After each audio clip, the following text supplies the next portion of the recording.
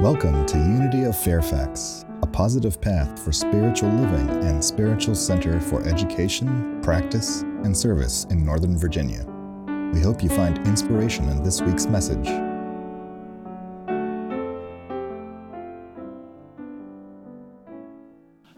Caught in the middle. Perhaps that's about the best way to describe this experience that we refer to as Holy Week, the week of events in the life of Jesus that move him up to that pivotal Easter experience. Now, in Unity, we often say that we focus on the teachings of Jesus rather than the teachings about Jesus, right? Well, there's always an exception. And if there is an exception, it is this particular week of Holy Week, in which the events in his final week of life on this earth as recorded, are directly teachable and directly related to the lives each and every one of us lives. Because one of the ways in which we look at the life of Jesus in Unity and in New Thought is a template. Ultimately, the hero's journey template, but a template nonetheless for each and every one of our lives. And in the week of Holy Week and in those events, we see activities and experiences that we can relate to and connect to, because I believe on some level, we have all experienced everything that happens in the Holy Week experience. So let me explain. So the first day, this Palm Sunday, we've already talked about it, was in our daily word in Palabra Diaria, observes what we refer to as Jesus' triumphal entry into Jerusalem. The people thought he would fulfill the role of the Messianic king who was predicted in the Hebrew scriptures and would throw off the Romans and their collaborators and the oppression and all of that. And so they were very excited as he was coming to Jerusalem to celebrate the Passover, as was the custom of the day. Recall that Jesus was a Jew, a practicing Jew, his entire life, without ever questioning that. And rather than riding into town on a big chariot with gold letters that say, "Jesus, I'm here," a donkey. Very simple, very plain, very humble. And the scripture says in Mark, then they brought the colt to Jesus and they threw their cloaks on it and he sat on it. Many people spread their cloaks on the road. They didn't have many clothes, and to put your clothes on the road for somebody to walk on was the highest form of esteem. And they took leafy branches that they had cut from the fields, and those who went ahead were shouting, "Hosanna," which means save us. "Hosanna, blessed is the one who comes in the name of the Lord. Blessed is the coming kingdom of our ancestor David. Hosanna in the highest heaven." They were so excited that this man riding on a donkey who taught unconditional love, who said the kingdom of God is right here and right now, and love is open and available for everyone. They thought that would overthrow the Roman imperialist oppressors and their collaborators. And they were all excited. Now, haven't you ever had a start like that in your life? You've been a part of something really big, something really exciting. Maybe they were celebrating you. Maybe it's your 10th anniversary at a job. I don't know.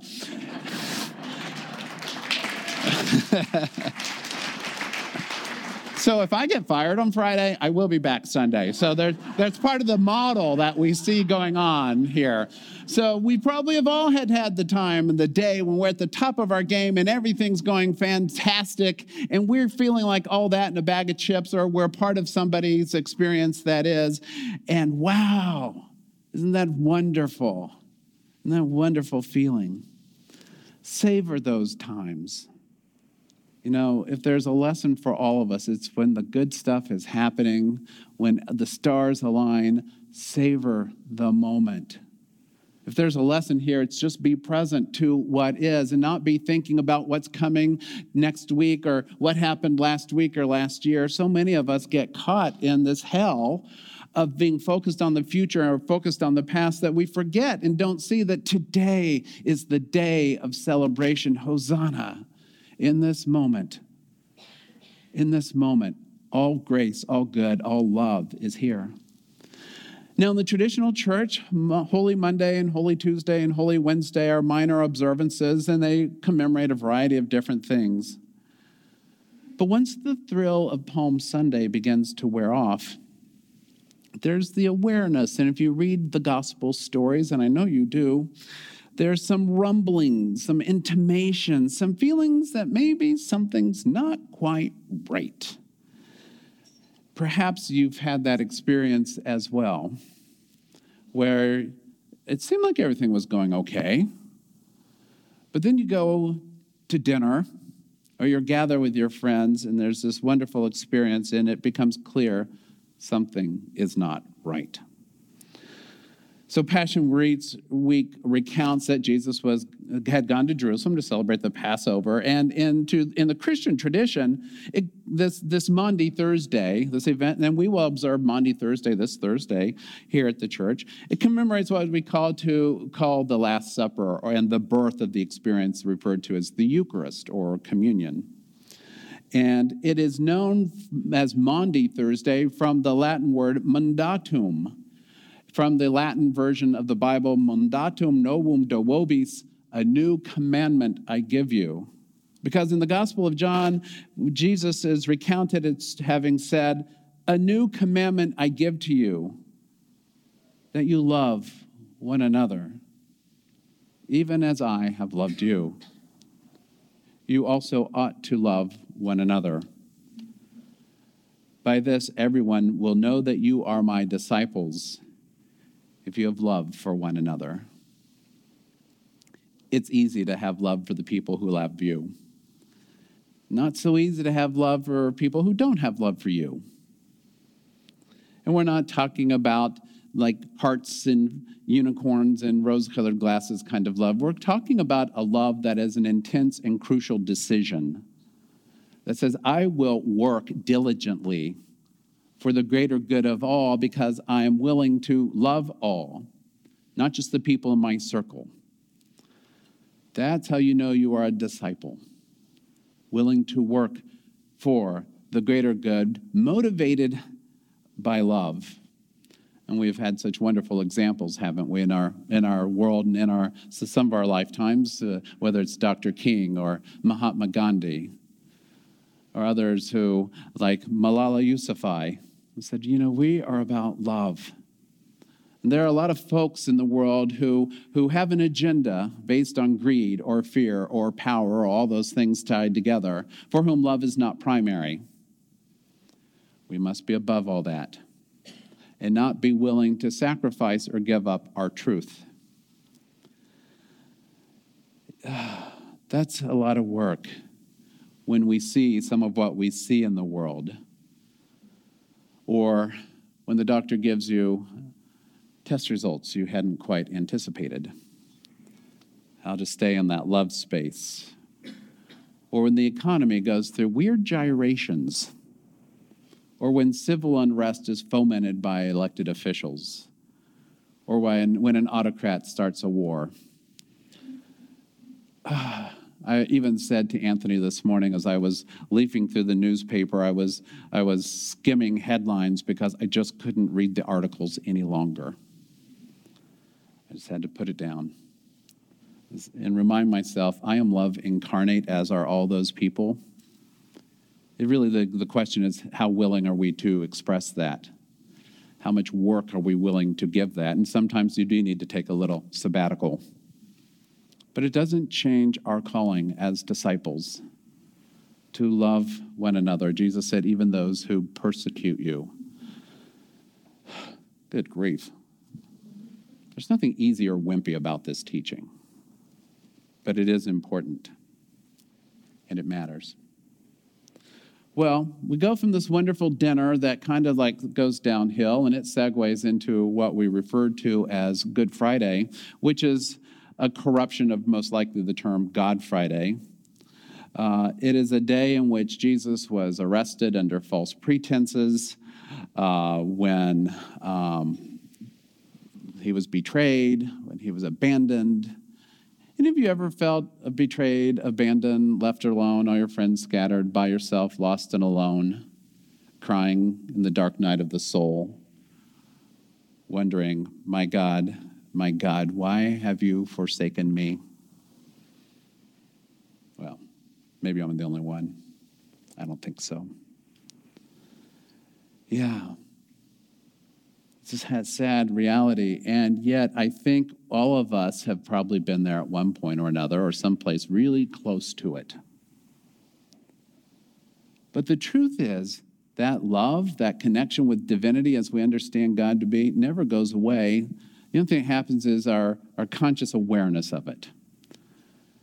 It's kind of like gravity. It never goes away. But sometimes we're not thinking about it, but it's still there. Or like the laws of physics, we're not really thinking about them all the time, but they're still there.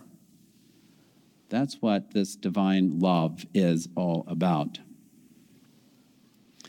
And, you know, it gets so bad that there's this humiliation and this betrayal. And all those folks who on just Sunday were going, Hosanna, Hosanna, it's like, save us, yay. The story tells us that suddenly the crowd had turned. And I thought to myself, doesn't that happen today? Don't we elect somebody to office and think, oh, you're going to change everything in the first 100 days and everything's going to be better. And then it doesn't change in 100 days. And then it's like we're calling for blood. You. Wow. Seems like the people of his time aren't too terribly different from our time. And I'm not making an accusation about any one of us in particular, but just highlighting a recurrent theme. And if you are in that position where Jesus was, how many times have you felt that way? It's like, gosh, why are they attacking me? What did I do? Anybody ever work in a toxic workplace? Okay, all right, I got a couple hands. All right, toxic workplace. Or toxic family, or toxic system somewhere. It's like, oh my goodness, we know that experience. My God, why have you forsaken me? It feels that way. There's a transliterated line, Eli, Eli, lama sabachthani, that is recounted in Matthew chapter 27. This is really the first line of the 22nd Psalm. You know we're dealing with literature when we see a direct quote. Most people hang out on the cross after a bad day probably would not start quoting Scripture.